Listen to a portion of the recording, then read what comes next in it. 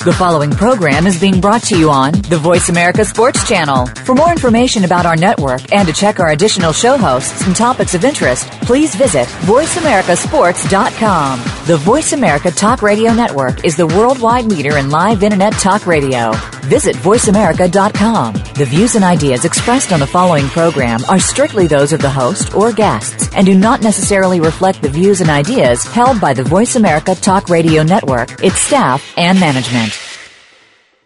Feel it coming in the air. Yeah. Hear the screams from everywhere. Yeah. I'm addicted to the thrill. I'm ready. It's a dangerous love affair. Come on. Can't be scared when it goes down. Got a problem? Tell me now. Only thing that's on my mind is who's gonna run this town tonight. Kwamie, Lassiters, Talk Radio. What day is it? Tuesday. Alex Clancy, Deborah Dubree in studio. We have a lot to talk about today. Deborah, I haven't seen you since last Tuesday. How's everything been? Give me a little update. It's been a whole freaking week. And spoke at Coach Donner's football camp on Saturday night. Great group of guys again. Gave them the Up Your speech, so that was always fun. Good. And then doing another camp this coming weekend for punters and snappers, so looking forward to it. Awesome. On the up and up as always, huh? You betcha. All right, so we have a lot to talk about today. Number one, we're going to talk about the Ryan Leaf story that came out with his former agent, Lee Steinberg, who, for those of you who don't know, was what the movie Jerry Maguire was based on. We'll talk about Roger Goodell maybe taking away the extra points from a National Football League game, which will be interesting. We have a lot of different standpoints on that we'll talk about, and as well, Richard Sherman and his apology to America and to whoever really wants to listen. So first, Roger Goodell's talking about taking away the extra point, and there's a couple upsides, there's a couple downsides, and I'm not really sure where it's going to fall. I'm not really sure how it's going to play out, but the scheduled plan, if it were to go through, would be that a touchdown would be worth 7 points now, and then teams would go for the extra point, which would be an actual set play. If they convert it, they get the 8th point, and if it's incomplete or they do not convert it, you lose a point and it goes down to 6.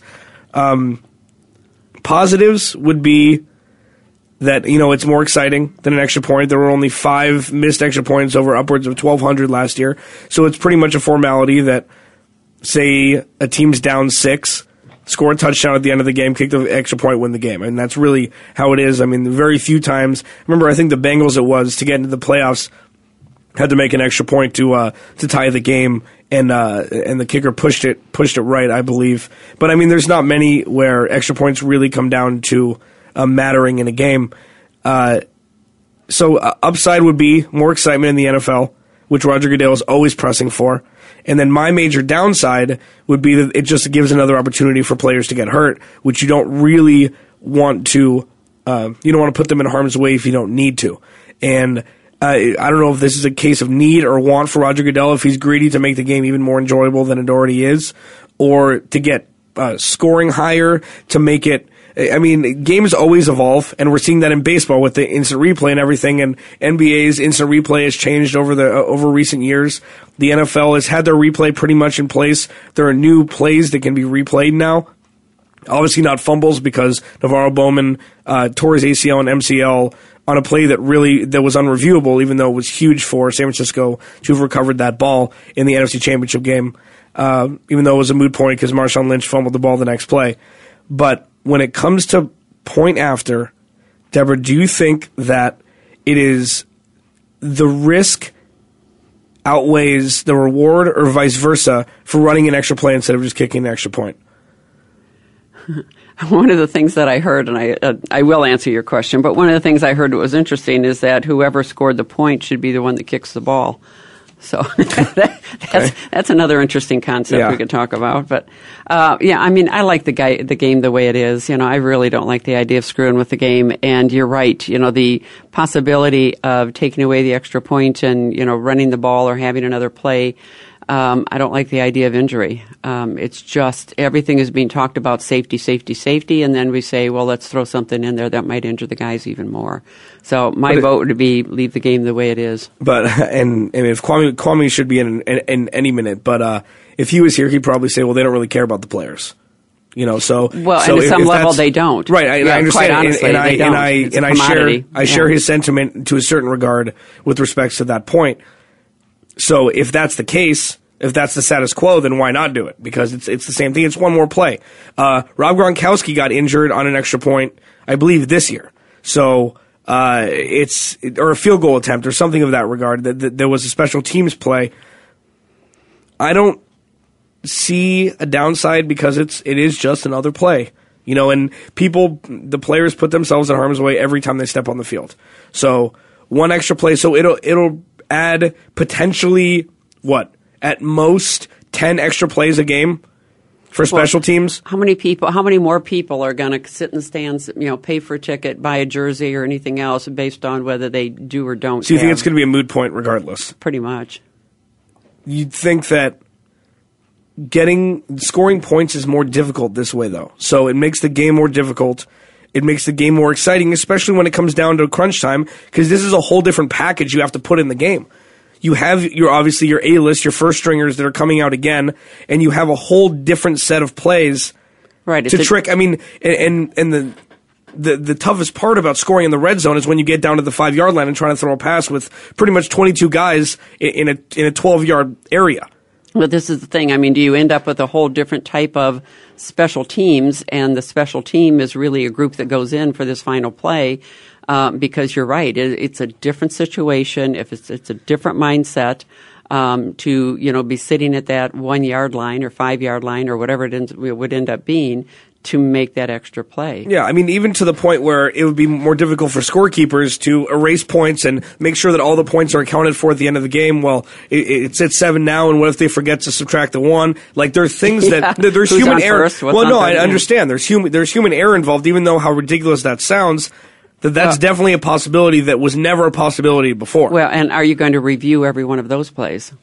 So now are we going to actually slow up the game, too, because we're going to take and have to review every one of those plays? Oh, the game will definitely slow down because you actually have to set plays. People will call timeouts if the formation is not right. Do they get an extra timeout? Right. Are there things, do you get like special teams timeouts? More time to buy beer?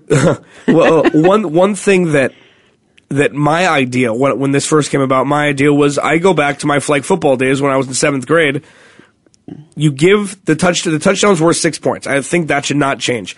Say, if you want to go for 1, you get the ball at the 1-yard line. If you want to go for 2, you get the ball at the 3-yard line.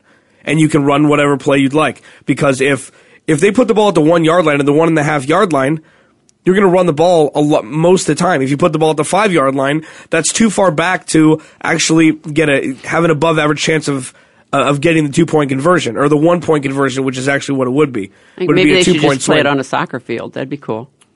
What do you mean? I'm just playing. If we're going to be doing stupid stuff, let's go really stupid. What would be stupid about that? Getting a point subtracted isn't stupid? I know the whole thing to me is just basically ridiculous. I mean, the conversation and Goodell's comments and that, I just don't care for it. Period. Well, not caring for it and actually having it happen, or I don't care for a lot of things that we talk about. I'm not the one voting or pulling out my pocketbook. So, well, we'll see what happens with that. I'm curious as to how they're going to act. So, say it does happen. 7 points for a touchdown, negative 1 point for a misconversion, and positive 1 point for a conversion. I don't understand how they're actually going to map it out if it does happen. What all the rules are going to be. And the other thing is, maybe this won't be a booth challenge. Maybe that each team will get an extra talent challenge specifically for this, and if you get it right, then you get another one. Because does this even change the draft as to how people look at who they're going to draft? Because you need certain type of personalities and body size and everything else in order to do the point. Well, that's what you have different packages for. I mean, you draft people for specific packages on offense and defense. So I don't know if it would necessarily change the draft strategy. It would just accentuate people's strengths on, having good hands or having tight ends that can block better or having wide receivers that have good hands, fullbacks that have good hands. Or can jump across the line over I mean, all the other bodies. Absolutely. But however, if they set it at the 3-yard line, I mean, what is it, the 1.5-yard line right now? Or the 2-yard line maybe where the extra point is? If they keep the ball where it is now, I feel like getting it, I don't know. I mean, but moving it back to the 5-yard line, which is what's been talked about. I read something about that.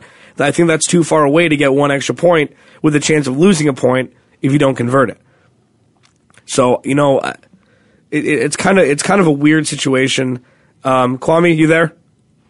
Alex, I'm here. All right, 3 minutes left till break. What do you think about the Roger Goodell's extra point, abolishing the chance of abolishing the extra point and going to running actually a set play to get 1 point or losing a point if you don't convert it?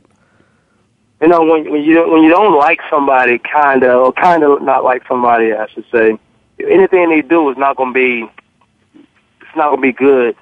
But when you think about it and you set aside, you become unbiased. Extra point. I don't want it to take away from a job of a kicker or a possible position, employment for someone to get into the NFL. But when you think about it, it forces coaches, in my opinion, to make plays, come up with some type of scheme, whether you either get 6 points or you get 8 points. Or maybe the extra point is 1 point if you run a play and it's not 2 points.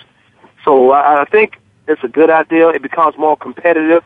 Your decision-making throughout that game, once you score, becomes more strategic. But if you go for 2, I don't even know if there's a go for 2 anymore. I think when you either score and you're 1 point, the extra point becomes a run play or pass play. Right. There's no longer any kicking, right, which makes it competitive, and I like that about the game itself. All right, well, and I came up with the idea, and I got kind of laughed at a little bit, but the idea of if you have, like, you can choose to go for 1 or 2, and this is what I would do. You go for 1 or 2. You pick what yard line you want to go from, the 1.5 or the 4-yard line. If you want to go for 2, you go from the 4-yard line. If you want to go for 1. I like that. But that's, I say 3 and 5. I like that idea. Well, so you still make it difficult, and with the job security, kickers still have to kick field goals, so the extra points really aren't their forte. I mean, if you're a bad kicker if you miss 2 extra points in your career. I mean, it's not. It's become inconsequential, and you may as well just give them the extra point. And I think that this is slowly working through to actually get written as a law for the NFL. It's just going to take a little while for them to knock out all of the monkey wrenches and everything in the plan. They need to figure out a solidified way to do it. If you out from the 5-yard line, most offenses prefer to be out. Right. 5. Especially a team like the Denver Broncos, who run a lot of crossing routes and spread the field. They will prefer to be 5 yards out to go for 2, and that plays right into those type of teams' hands. Or then you got a power team, you want to be 3 yards out like Seattle, who can run the football and get in from and score from 3 yards out. But it's all depending on what that team is and what the distance is. I like the idea, though. Yeah, all right, well, we have to take a break. On the other side, we'll talk about the Ryan Leaf story with Lee Steinberg, his former agent, how Ryan Leaf should have been an Indianapolis Colt. Alex Clancy, Deborah Debris in studio, Kwamie Lassiter on the line. Kwamie Lassiter, Sports Talk. We'll be right back.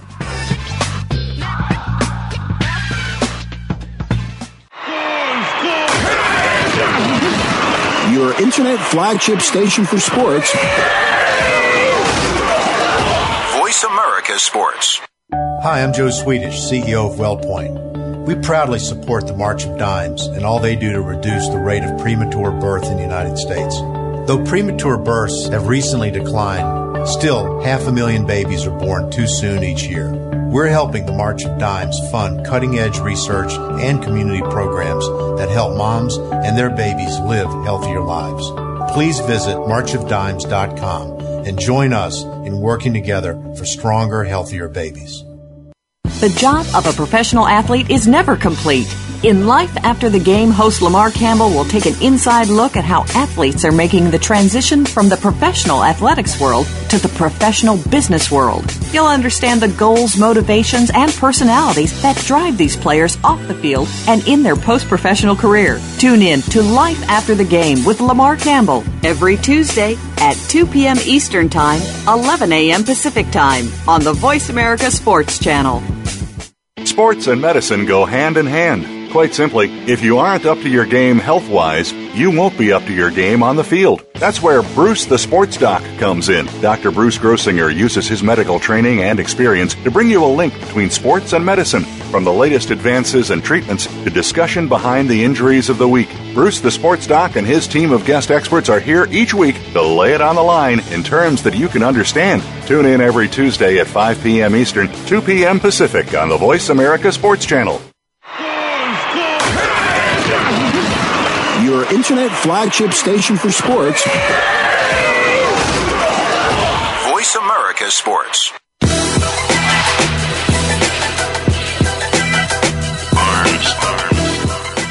Welcome back to Kwamie Lassiter Sports Talk. Alex Clancy, Deborah Debris in studio. Kwamie Lassiter on the line.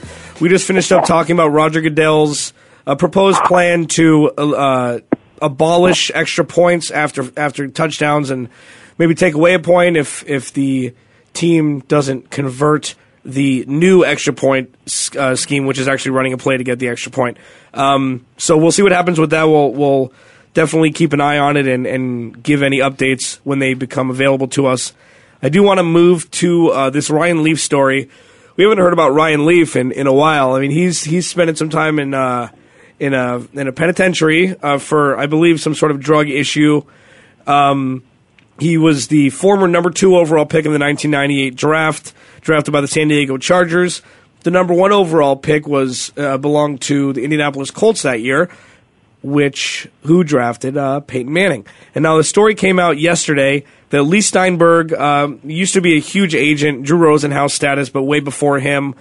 The movie Jerry Maguire was based on his life, or loosely, as close as a Hollywood movie can be based on a human life. It came out that Lee Steinberg pretty much told Ryan Leaf that if he did not want to be a part of the Indianapolis Colts franchise or drafted by them, which he did not, then he should not show up for a meeting with Jim Mora, who was the head coach at the time, and he didn't. And he wasn't drafted by them, and he ended up being drafted by the San Diego Chargers.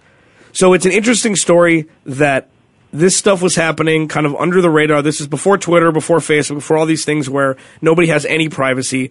And it's interesting that Lee Steinberg wrote a tell-all book, and this is one of the interesting things that came out. Personally, as a San Diego Charger fan, I kind of wish Ryan Leaf would have shut his mouth and gone where the number 1 where Indianapolis, they wanted to draft him, so we could have looked at Peyton Manning as a quarterback. And Kwamie, that would have been your quarterback, right? Ryan Leaf would have been Peyton Manning. Yeah, Peyton Manning would have been the quarterback when I got there. We knowing who Peyton Manning is and what he is, he would have been a long stay probably in San Diego, or definitely as he was in Indianapolis. My thing with this whole situation is, if you got a secret and no one's supposed to know at the time it happened, then why even come out with it now? You got to be sworn to something. That's why when you get in certain groups, it's either life or death. You get this information for life. If somebody else gets this information from you, it's death. That's the bottom line to it. But here's another incident where the agent is controlling the situation of an athlete, or where he goes and how much money he gets, and how does this agent benefit from it. Now he's able to write a tell-all book about it, and still profit on the whole situation that happened, 17 years ago, 16 years ago? Yeah. In the life of Ryan Leaf and Peyton Manning, and then Ryan Leaf is who he is, and what happened in San Diego, he was never a fit there. Then he goes somewhere else, and then he's coaching. I think his life just spiraled after that situation because he really had no control of any decision. From what I'm hearing and reading, he had no control of any decision in his life since he was a collegiate athlete and one of the highly talented quarterbacks coming into the draft that year. Yeah, I mean, look at that Heisman class. Charles Woodson, Peyton Manning, Randy Moss, and Ryan Leaf. Which one of those things isn't like the other? That draft class was fantastic, and it's interesting. I wonder if Peyton probably didn't know. Peyton is probably still Peyton, and he wouldn't have. It's interesting if Peyton would have said he didn't want to go to the Chargers. That would have been two Manning brothers that didn't want to go to San Diego. I wonder how things would have transpired if this never came out, or if it just would have been forgotten. I think that Lee Steinberg, who it's reported that he went through alcoholism, bankruptcy. This was his coming back story. This was his Jose Canseco tell-all, everything. This is pretty much inconsequential. I mean, it doesn't really matter because it's so long ago, and we kind of know now because through all the social media atmosphere that we're all accustomed to that this is what happens. I mean, agents are sleazy. Agents are money hungry. They see every client as a top tier client, and they try to get them to go to the best place that would essentially look good on the agent's resume, in my opinion, as opposed to the actual player, where they get the most playing time.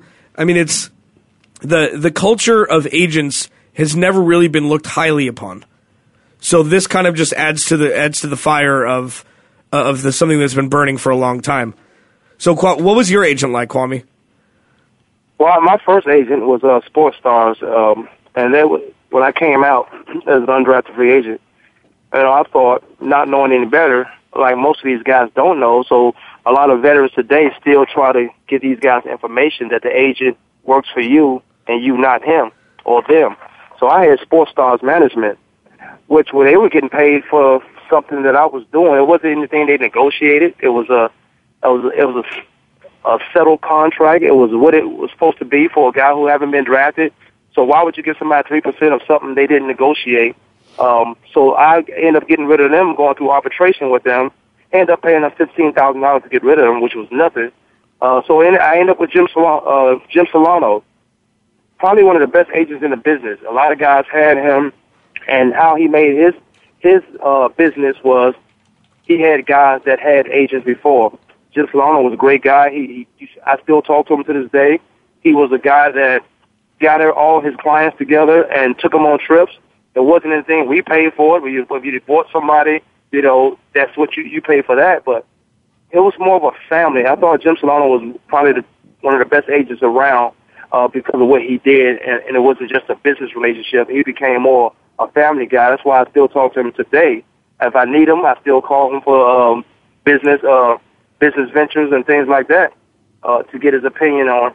But he was a great guy where as far as it wasn't about writing books later or getting information where he could write a book later. It was he had everything, and he was more of how his players were. Whatever we liked, and all of us liked to golf, so we did golf trips. Yeah, but unfortunately, these agents now, like you said, they get a lot of clients because it's more about them. If a free agent, if I come up with a free agent and when Lee Steinberg has me and the teams want me, well, he can negotiate with another guy on the team who's not highly sought after and say, well, you won't be able to talk to Kwamie next year if you don't talk to this guy this year. So it's all about the agents and all about holding general managers and teams hostages for the most part. And in my opinion, I should say. But didn't Steinberg do exactly what a good agent would do? He got his client to go exactly where he wanted to go. So I don't know if this is necessarily a bad thing. Maybe because it's Ryan Leaf and he was such a bust, and Peyton Manning is a perennial all-star and maybe a 2-time Super Bowl champion in a couple weeks, and obviously a top 6, top 7 cornerback of all time. Do you think the whole juxtaposition of their talent level is what the story is made of, and not exactly what actually happened?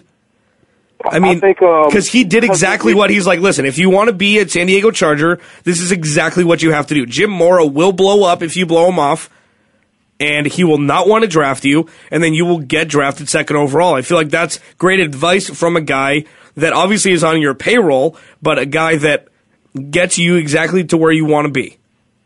I think knowing who these two guys are now, it's easy for me to answer that question, but who's to say that Ryan Leaf wouldn't have flourished and it would have been the perfect situation for him in Indianapolis? Who's to say that Peyton Manning going to Indianapolis, would he been the same Peyton Manning? I'm sure he had the same family values, the same characteristics, the way he go about his business, and you would think he would have been the same successful guy in San Diego because he did have a running game, but he had that same running game in Adrian James and a couple other guys in Indianapolis. Who's to say these guys won't be who they are knowing what we know now, if they would have went to the two opposite teams, which is the Indianapolis Colts and San Diego Chargers. I still think it's more so of an agent dictating where a player goes. If it's not beneficial to him, to the player, I think that comes first and foremost. Well, I'm hiring you as an agent, which means you work for me, which at the same time, I still have to believe that you're making the right business decision for me, but you dictating a situation where it doesn't work out. I know business doesn't work all the time between two parties, but I just don't like the agents having their hands in everything and dictating stuff that is not beneficial for the players. I don't know a real answer for that, because knowing these two guys' paths now, it's easy to say that it was the right decision for Peyton Manning and not so much Ryan Leaf. Right. Well, that's the thing, too, and I think this sounds like it's a book that the agent's dropping some names to sensationalize some incidences that maybe don't really need to be sensationalized just so he can sell books. You know, you start dropping a few names like Peyton Manning and that type of thing. Of course, Ryan Leaf, I think, had his own book coming out about all of his drug problems and everything that he went through, and it just sensationalizes everything. I know I shared the stage at one time back in Indianapolis during the Combine with Lux, and he had a book that came out that was Confessions of an Agent, going back and talking about everything that was going on back in the day, which hasn't been all that long ago, and just all the under-the-table stuff that was being done and showing up at colleges and what they were offering the kids and how they were really manipulating and maneuvering the situation, not so much for the kid, but it's all about the buck. Well, yeah, but I mean, in this situation, it was about. I mean, the kid is. I understand that these kids really don't know. I mean, I'm sure it hit you like a ton of bricks, Kwamie, when you got your first agent. You don't really know how much responsibility is needed and all these things, and they're easily swayed one way or the other. But it seemed like Ryan Leaf knew exactly what he wanted to. He wanted to go to the beach. And he didn't. It seemed like he was done playing football. Like he wanted to go to the beach. He wanted to go to the laid back lifestyle quote that he talked about San Diego, and that was his first. That was his first choice on where to go. It was about the weather. It wasn't about the football organization. So I mean, he was already kind of skewed with his choices for his NFL career to begin with. So it was easy for Lee to just push him one way or the other. I mean, I feel like if it was Peyton Manning wanted to play football. He would have gone to He would have gone anywhere that would have drafted him, it seems like. So I'm not sure if I just don't know. I mean, I don't really think when it comes down to this will be a huge deal. I mean, it's a good story now because it's Lee Steinberg and because he's kind of back from the dead, and we'll see what transpires from it. We have to take a break. Kwamie Lassiter, Sports Talk, Voice America Radio. We'll be back in about a minute.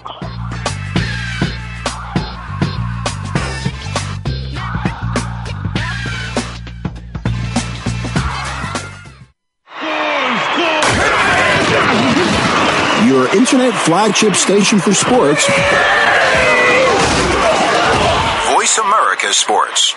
Do you love sports talk? Can't get enough sports talk? Have we got a show for you? It's about the NFL training camps, Super Bowl previews, a look at the new starting quarterbacks, and weekly key injuries. We'll take your calls and emails right on the air. Former Philadelphia Eagle James Loving is your host, and you never know who'll drop by for a co-host spot or an interview on the spot. Tune in to Loving That Sports Talk with James Loving every Wednesday at noon Pacific Time, 3 p.m. Eastern Time on the Voice America Sports Channel. Lockdown coverage. Get ready to talk sports with the big guys. Tune in to Lockdown Coverage with Keith Lewis every Tuesday for the inside and outside of the business of sports. Keith and his guests will provide expert commentary and answer all of your burning questions about your favorite team, the players, and what's next. It's time to have fun with the game. Listen for Lockdown Coverage with Keith Lewis and his favorite co-hosts every Tuesday at noon Pacific Time, 3 p.m. Eastern Time on the Voice America Sports Channel. The talk doesn't get any hotter. Your internet flagship station for sports. Voice America Sports. Now, some of you might still be in that place. If you're trying to get out, just follow me. I'll consider it. You can try and read my lyrics. Welcome back to Kwamie Lassiter Sports Talk. Alex Clancy, Deborah Debris in studio. Kwamie, his call just dropped. He's going to call back in a few minutes. We've talked to Ryan Leaf most recently. It's kind of, I mean, it's an okay story. I mean, I'm not really sure what's going to happen with it. We talked about Roger Goodell and the choice to potentially take away extra points from the football games. I don't really know what's going to happen with that either. These are all just kind of speculative at this point. What I do know is that Richard Sherman made a very crass comment at the end of the NFC Championship game, and he wasn't wrong in how in what he said, being the best defensive back in the NFL. And Michael Crabtree, I guess, and him did have a spat in the offseason, which is what all this sprouted from. But he got a lot of flack in social media and around the world, just, on SportsCenter and things like that, with, just show some respect for the game, show some respect for your opponents, have a quiet confidence, which, I mean, everybody's different. So some people are overtly confident, some people are, introvertly confident, some people aren't confident at all. So obviously he's an extrovert, he's confident. And I didn't rip him per se yesterday, but I didn't agree with how he went about his business in the Aaron Andrews interview after the game. He comes out today with an apology. He apologized for how he said it, which is fine. I kind of wish he didn't apologize, because if you really stand behind what you say, don't apologize. Like, I understand that maybe you were a little embarrassed about being just so jacked up after the game that it just kind of was stream of consciousness, no inner monologue. You just spat out what you wanted to say and left, which was fine. People overlooked that. I mean, he was number 2 in his high school. He graduated second in his high school. He got good grades at Stanford. Like, this guy's not he's a smart guy, and I never question that. I mean, I think everybody in the NFL are smart people, because the game is so intricate. It's so difficult to learn, and to master is even more difficult. So I think Kwamie's back with us. Really quick, the one thing that I didn't agree with that he said in his apology was, to those this quote, to those who would call me a thug or worse because I show passion on a football field, don't judge a person's character by what they do between the lines, end quote. Everybody judges people by what they do between the lines. It's the bad people, the good people. Peyton Manning might not be a good guy. I mean, he probably is. But people that are great athletes that win these awards for Sportsman of the Year and all these things, Tiger Woods, Lance Armstrong, everybody did that. But you judge them as heroes because of what they do between their respective lines. Ndamukong Suh's an awful person because he kicked people in the groin, and he late hits quarterbacks.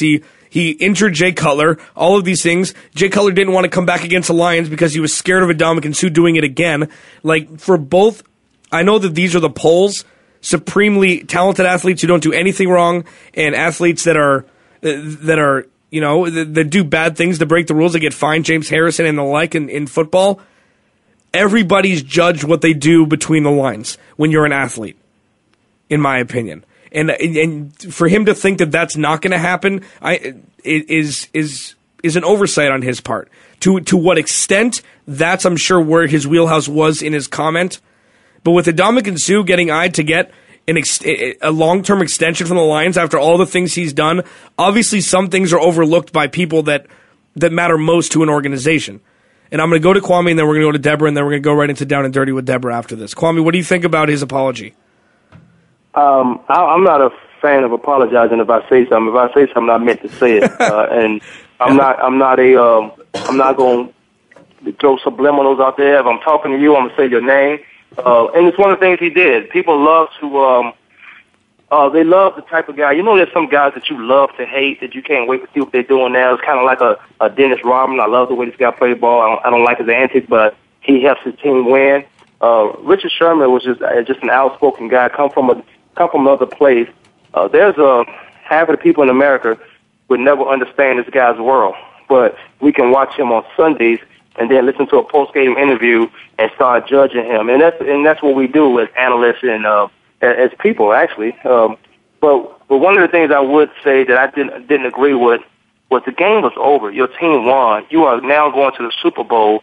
And I don't know if this was his intentions or not, or if he was even thinking of this, but at that moment it became all about Richard Sherman and Crabtree. You didn't have to go to Crabtree. You played the guy. This is your third time playing him this year. You played him before last year. these guys in your division, you didn't have to go and do anything. It wasn't like a battle. You were targeted twice at him. Crabtree was targeted twice, so it wasn't like y'all was going at it every play throughout the whole game. But you didn't have to go over there and touch him. The game was over. You won. You don't throw salt on the wound to your opponent that you will have to play again year in and year out. It wasn't anything Crabtree didn't do to make that play happen. Crabtree was right where he was supposed to be. Richard Sherman made a great play, but then he had the antics to make a choke sign or go over there and talk to him and touch him. It wasn't about that. You let a guy. It would have been better if Crabtree went to Richard Sherman for a thank you or a tap you on the butt. Okay, you got us this time. Good luck in the Super Bowl. It wasn't for Sherman, in my opinion, to go over there and talk to him. But I won't judge him as much as on everything, but more so on how he went about his business. And I think the story became more about him than it was the Seattle Seahawks going to the Super Bowl. Well, do you think that and he went to Twitter and talked about racism and all that stuff? Because I think he got blown up by hate words and all things like that. Like obviously that had to take a part in his seeming anger and overconfidence and stuff like that. I mean, this obviously, I don't know what this would be like, but obviously this is what he's had to deal with, and I think that had to be part of his explosion, especially with what happened with the backlash from Twitter after his outlandish remarks, just after how he said everything. As you said, he made it about him. Like, what do you think are the ramifications of that with regards to him? I'll tell you this, I didn't see, and I will look for him today, but I didn't see any, I don't know what the racism issue was about. I didn't see any racist comments to him or from him. I don't know. Maybe there was out there. Obviously, there must have been that he brought it up in a Twitter. I think other people on Twitter were calling him out, calling him a thug, talking about the hair and, just anything that they could pick on that became... And I didn't read them either, but from what I understand, some very racist comments were made out on Twitter as well. I read that stuff, and then it's people who do that today. And racism don't have to do with one person to another person. Racism is a race of people against another. So they don't really understand racism. It's more idiots doing those things and saying those things. They don't even know the history of the word itself. But I'm not looking for a guy. If I don't like you, I don't like you. I'm not looking to talk about your personals or your hair or how you look.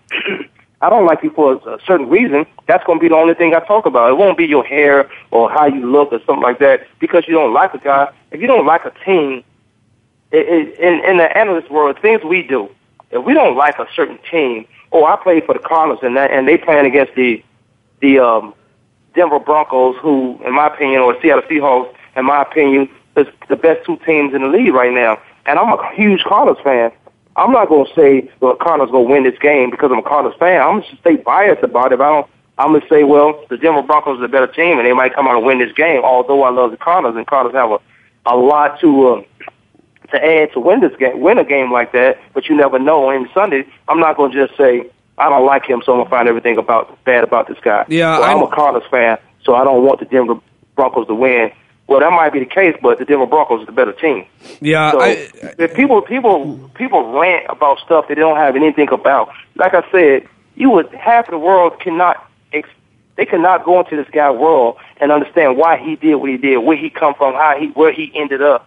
This only his third year in the league. Yeah. He's not even done yet. But I think he'll become more mature. Like I said, like when you tweeting, you got to be ready to own those tweets when you send them out, because once you send them out, you can't get them back. So you got to be able to own after a post-game interview to be willing to calm yourself down and know what you're about to say, especially degrade another NFL player, another opponent out loud like that in that public. If you got something against him, you go to him and say it to him. You don't have to do that to the world. With the world didn't help you win this game. You was going against a guy who you knew was better, and that's why you was able to say stuff like that, because he didn't acknowledge you as a friend or acknowledge you as one of the better corners. You outloud him in public. I thought it was crazy on Richard Sherman's part. Yeah. I mean, I wonder if it would have been the same situation if it wasn't the San Francisco 49ers, who are known as being now kind of self-proclaimed bullies and bad boys of the league. They talk all the mess. They talk all the crap. Their coach is outlandish at least. You know, I mean, everybody talks. I mean, that's what San Francisco 49ers do. So, I mean, I wish I would have thought about this yesterday because it would have been a counterpoint to my own. I wonder if this was even more so because it felt so good to beat the team that was talking crap all year. Seattle seems like, I understand on the field, they're beast mode, they're beast, you know, legend of boom, all that stuff. Pete Carroll being the sweetheart on the sideline, skipping and laughing and all that stuff. They're a very interesting, dynamic, laden team. And I wonder if this was just the icing on the cake to say, you know what, you're not as good as us yet, kind of thing. So we'll see what happens with this Richard Sherman story. Down and Dirty with Deborah, we're going to segue right into here because she's going to talk about another side of this story that many people aren't. So, Deborah, go ahead. So for Down and Dirty and Deborah, I want to talk about perceptions, and I'm going to go old school. It's not Old School Thursday yet. We'll call it a Tuesday, another T word. But there was a quote within a song from Bonnie Raitt years ago: whether your sunglasses are on or off, you only see the world you make. So whether your sunglasses are on or off, you only see the world you make.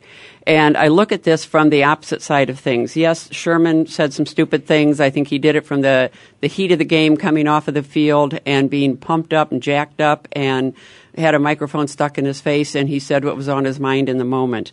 But from looking at the other side of the looking glass, when people are looking at Sherman or anybody else and saying he's a thug, or picking on the fact that he's got, the long hair, or the color of his skin, or the crassness of his mouth, or Kaepernick, where they were talking, last year we were talking about tattoos, and, people look at other people, and if they look different, act different, they look at other people and say, well, if you're different, then maybe you're not as good as I am. Maybe I'm just going to pick on you because you appear to be better than I am at something else.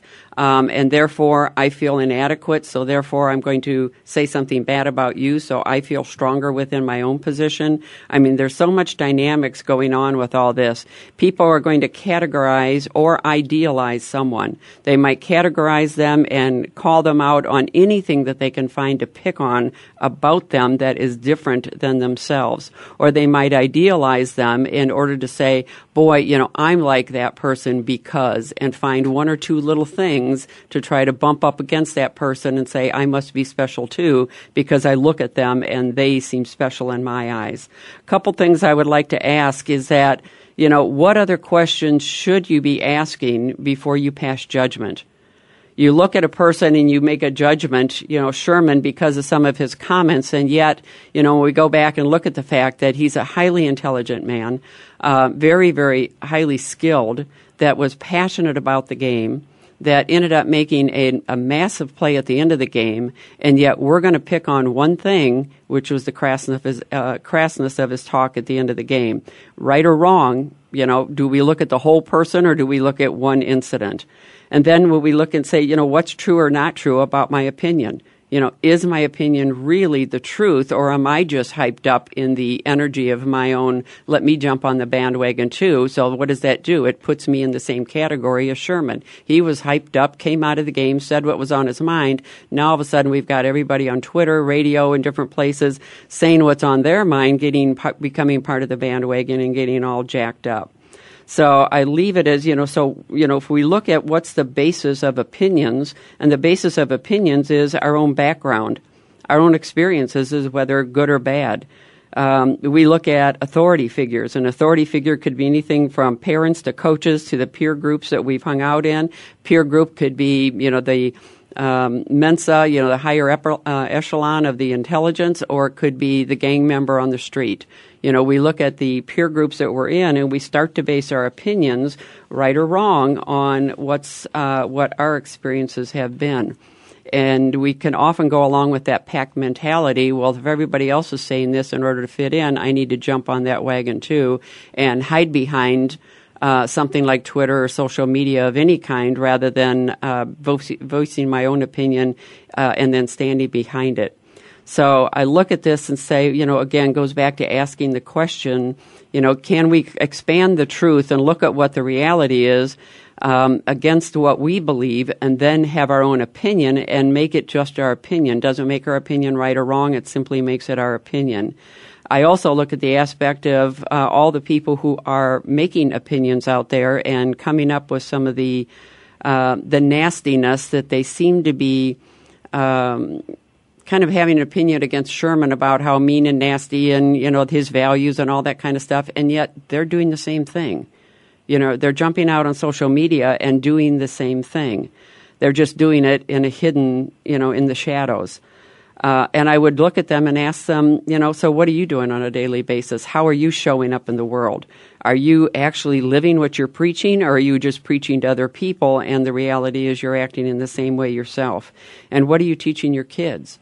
Are you teaching your kids a different way? If this is not what you believe in, then what are you doing to change the culture within your own children and yourself when you show up on whatever your field might be? And your field might be at work, or it might be, playing on the golf course or playing another sport. So, YourClearEdge.com. Deborah Debris, Down and Dirty with Deborah. So seemingly, it used to be those that can't do teach. Now it's those that can't do hide behind social media and talk crap. I mean, is that absolutely with Richard Sherman? It seems like one of the themes of your rant there was personal attacks. Like it was attack on his person based or sparked by his loud nature of his interview at the end of the game. I mean, is that so? People make generalizations based on him because his voice was loud and because he said he was the best in the world, and based on their own perception and their own inadequacies. A lot of time that they jump on bandwagons rather than having their own opinion. And because he had an opinion, said what he thought, said it in the passion at the end of the game, which again, it was the 2 or 3 minutes after the end of the game, whenever they stuck a microphone in his face. Go ahead. No, that's one of the reasons. Like after the game, it's about 20 minutes before the media can come in. Mm-hmm. And the only reason that is so the players can calm down emotionally, whether you won the game or lost the game or something that might have happened to you in the game, so you can get your mind right before they put a microphone in your face, before you have 10 different microphones in your face and you explode and say something that you can't take back, or you say something that you didn't mean. And that's where you need that calm down period. But the media know exactly who to go to and when they go to them. Right after a game, you see an incident like that with Richard Sherman and Crabtree, then you won't be. If you have to get that story, the first thing you want to do is run to Sherman and figure out what happened and what's going on. But then when you get that answer, you don't like the answer. You wasn't, or maybe this is exactly what you was trying to do. You was waiting for something like this to blow up for Richard Sherman because it makes the story that much better. What I don't want to happen as far as this guy's concerned. Now, I don't agree with going up to Crabtree and saying Crabtree is mediocre and all that stuff. I do know we take everything or we use certain things to get us over, give us an edge to be able to perform a certain way that we have to perform to be successful. But you don't have to make that an out public thing and then go to the guy's face and say things like that. Richard Sherman is a guy I don't want to get hurt and then all that backlash, because he's having a great career so far. He's having a great 3 years of his career, and he's getting better each year. But I can almost see the story, or see not so much the story, more so the tweet. If he gets hurt, there's going to be so much bad things said about him, but you don't understand that the game is a physical game anyway, so everyone's bound to get hurt at some point. Hopefully he's not hurt where he can't play, or then you hear all the negative tweets about him or negative stories, social media stuff about him because of what he did in this game last weekend. Yeah, I do. We have about 6 minutes left. Good conversation, good down and dirty. I do want to talk about something that kind of got overshadowed due to the Richard Sherman interview at the end of the game. Navarro Bowman getting carted off, and a fan throws popcorn on him. And it seems like he was dirtied when he was going into the locker room. Now, my question to you first, Kwamie, is this an idiot in a pool of super fans, or is this what a lot of fans do when they get drunk? They're like, well, you're the enemy, you're not a real person. Can we do what we want to you? Because most fans, fanatics, they go to the game. Well, you've been to a game. We've all been to a game where the fans know how to cheer. They know when to cheer. It's more respect thing. I think a fan that does something like that should not be let me go as far as saying should not be in the stadium. You root for your team and root against the other team, But that incident that happened to the Bowman, the linebacker for the San Francisco 49ers, that was a gruesome accident that happened to him. And if you saw that, I'm sure they showed it on the replay over and over because they did on TV. But if you see that, that's not a time where you throw dirt on the guy because he's down. That's not a time you kick a guy when he's down. Okay, well, he no longer can help his team. That should be a win for you in itself if you're a fan. Yeah, so right. I thought people like that really bother me because they never understand how these guys go about the business and what it takes to get to that certain point or get to that game. Yeah, I mean, and he held on to the ball. I mean, he gets everything ripped out of his knee, and he recovered that fumble that wasn't reviewable, which hopefully within the upcoming years, fumbles will be reviewable. He held on to that ball. I'd say confidently 7 or 8 out of 10 people, no matter how big you are, would have let that baby go. They don't care. I mean, and you see half the people on the field. This was what the chilling part was. Half the people on the field are rummaging for the ball that probably didn't see his knee. The people behind the play on the Seahawks and on the 49ers are calling for the medical staff. Yeah. So you see the juxtaposition of what the game really is fighting for the ball, because without the ball you can't win, especially on the goal line when you're trying to score and solidify your win to get in the Super Bowl. And you have all the other guys who are part of the brotherhood that are like, get the hell out here. We have a guy whose leg fell off. So it's very interesting to see two sides of a situation where obviously half the people didn't see the injury and everybody else did. So, and then for the fans to do this, I understand your rivals, and I share your point. Most fans are idiots, and I mean, we've talked about this, and in my opinion, you can know about sports and still be an idiot, and I feel like I fall into that category sometimes too, so I'm not taking myself out of it. But me neither. Yeah, which is good. I mean, because you have to have a little crazy and you have to have a little idiot in you to be a good fan to see the grand scheme of things, the human aspect of a game where gladiators are out there with helmets on and pads. You can't, which dehumanizes them. In my opinion, it's easy for some people, especially alcohol induced, which I don't think is an excuse, to devalue human life just for the betterment of your side of the football. Which is, I mean, I don't know if it'll ever change. I hope it does, but chances are with that many drunk people, that loud, and that magnitude of a game, you will cheer when somebody else gets hurt, just like like you cheer when your gladiator kills the other one. So I'm not a Dallas Cowboys fan, but when Michael Irvin went down, they were cheering as loud as they could possibly cheer. I'm not a fan Was that Philly? Where was that? Where that happened? That was in Philly, right? Right. Yeah. That's awful. I'm not saying somebody getting hurt and then the crowd cheering. I can never be a part of something like that. A nice hit or a nice play, yeah, you go all out for that. But when somebody get hurt, you don't cheer as loud as you can. I thought it was amazing that that Bowman was able to hold on to that ball. I thought it was a poor decision on the NFL and their rules that not to get Sam playing that ball in that football game after that incident. We have about 2 minutes left. Deborah, go ahead. Well, one of the things I find interesting is one of my NFL guys during the off season went over to England. He's a big soccer fan, and he's been in the league, I think, about 7 years right now. And he said it was really interesting to be in, watching the soccer games and realize how highly educated the fans are whenever they're watching soccer. And they really understand the rules. They go through, all the cheering, and they're just as, loud and boisterous, but they understand the game. So they are cheering for their team. They are, cheering against the other team, but they're not going to the same levels that we're talking about here in the NFL, where people are just, like you said, Alex, really dehumanizing the players. Yeah, and, soccer players don't wear helmets. So basketball players don't wear helmets. Baseball players, pretty much don't wear helmets to cover their face. So it's easier to humanize sports where, and Kwamie, you know that this is true.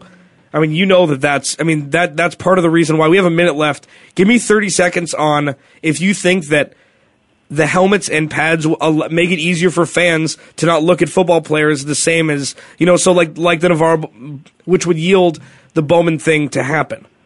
Do you think that that's true, or do you think that I'm whistling Dixie over here? I think that the helmet is one thing.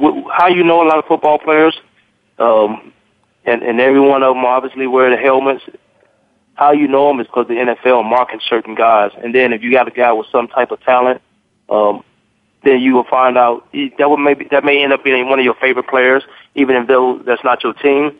But this is how a lot of guys become household names, or guys you can talk about a guy on the West Coast and somebody know him on the East Coast because of the playmaking ability that they have, and they make them week in and week out. Right. And that's how you know more football guys. Basketball guys, no helmet. You see their face, like the other sports you mentioned, soccer, baseball. Absolutely. Football guys are a rare breed because of the gladiator sport it is, that you people want to see that pain or someone deliver pain week in and week out and come back and do it again. But when you see those guys making those plays, that's how you remember who the superstars or who the good players are. And then once you find out something great about him off the field, then he really becomes a fan of yours. Absolutely. Unfortunately, got to cut you off. We got to go. Alex Clancy, Deborah Debris in studio, Kwamie Lassiter on the line. Kwamie Lassiter Sports Talk. Subscribe to our iTunes podcast, Kwamie Lassiter Sports Talk. Search it. Alex Clancy's Corner, at Deborah_Debris, at Kwamie Lassiter on Twitter. Look out for our new fan page on Facebook. I'll be posting that within the next week or so. Kwamie Lassiter Sports Talk. We'll be back Thursday.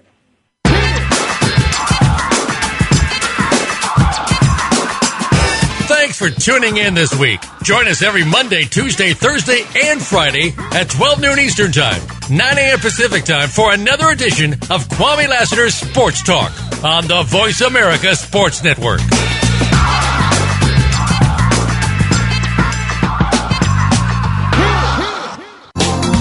Thanks again for listening to the preceding program, brought to you on the Voice America Sports Channel. For more information about our network and to check out additional show hosts and topics of interest, please visit voiceamericasports.com. The Voice America Talk Radio Network is the worldwide leader in live Internet talk radio. Visit voiceamerica.com. The views and ideas expressed on the preceding program are strictly those of the hosts or guests and do not necessarily reflect the views and ideas held by Voice America Talk Radio Network, its staff, and management.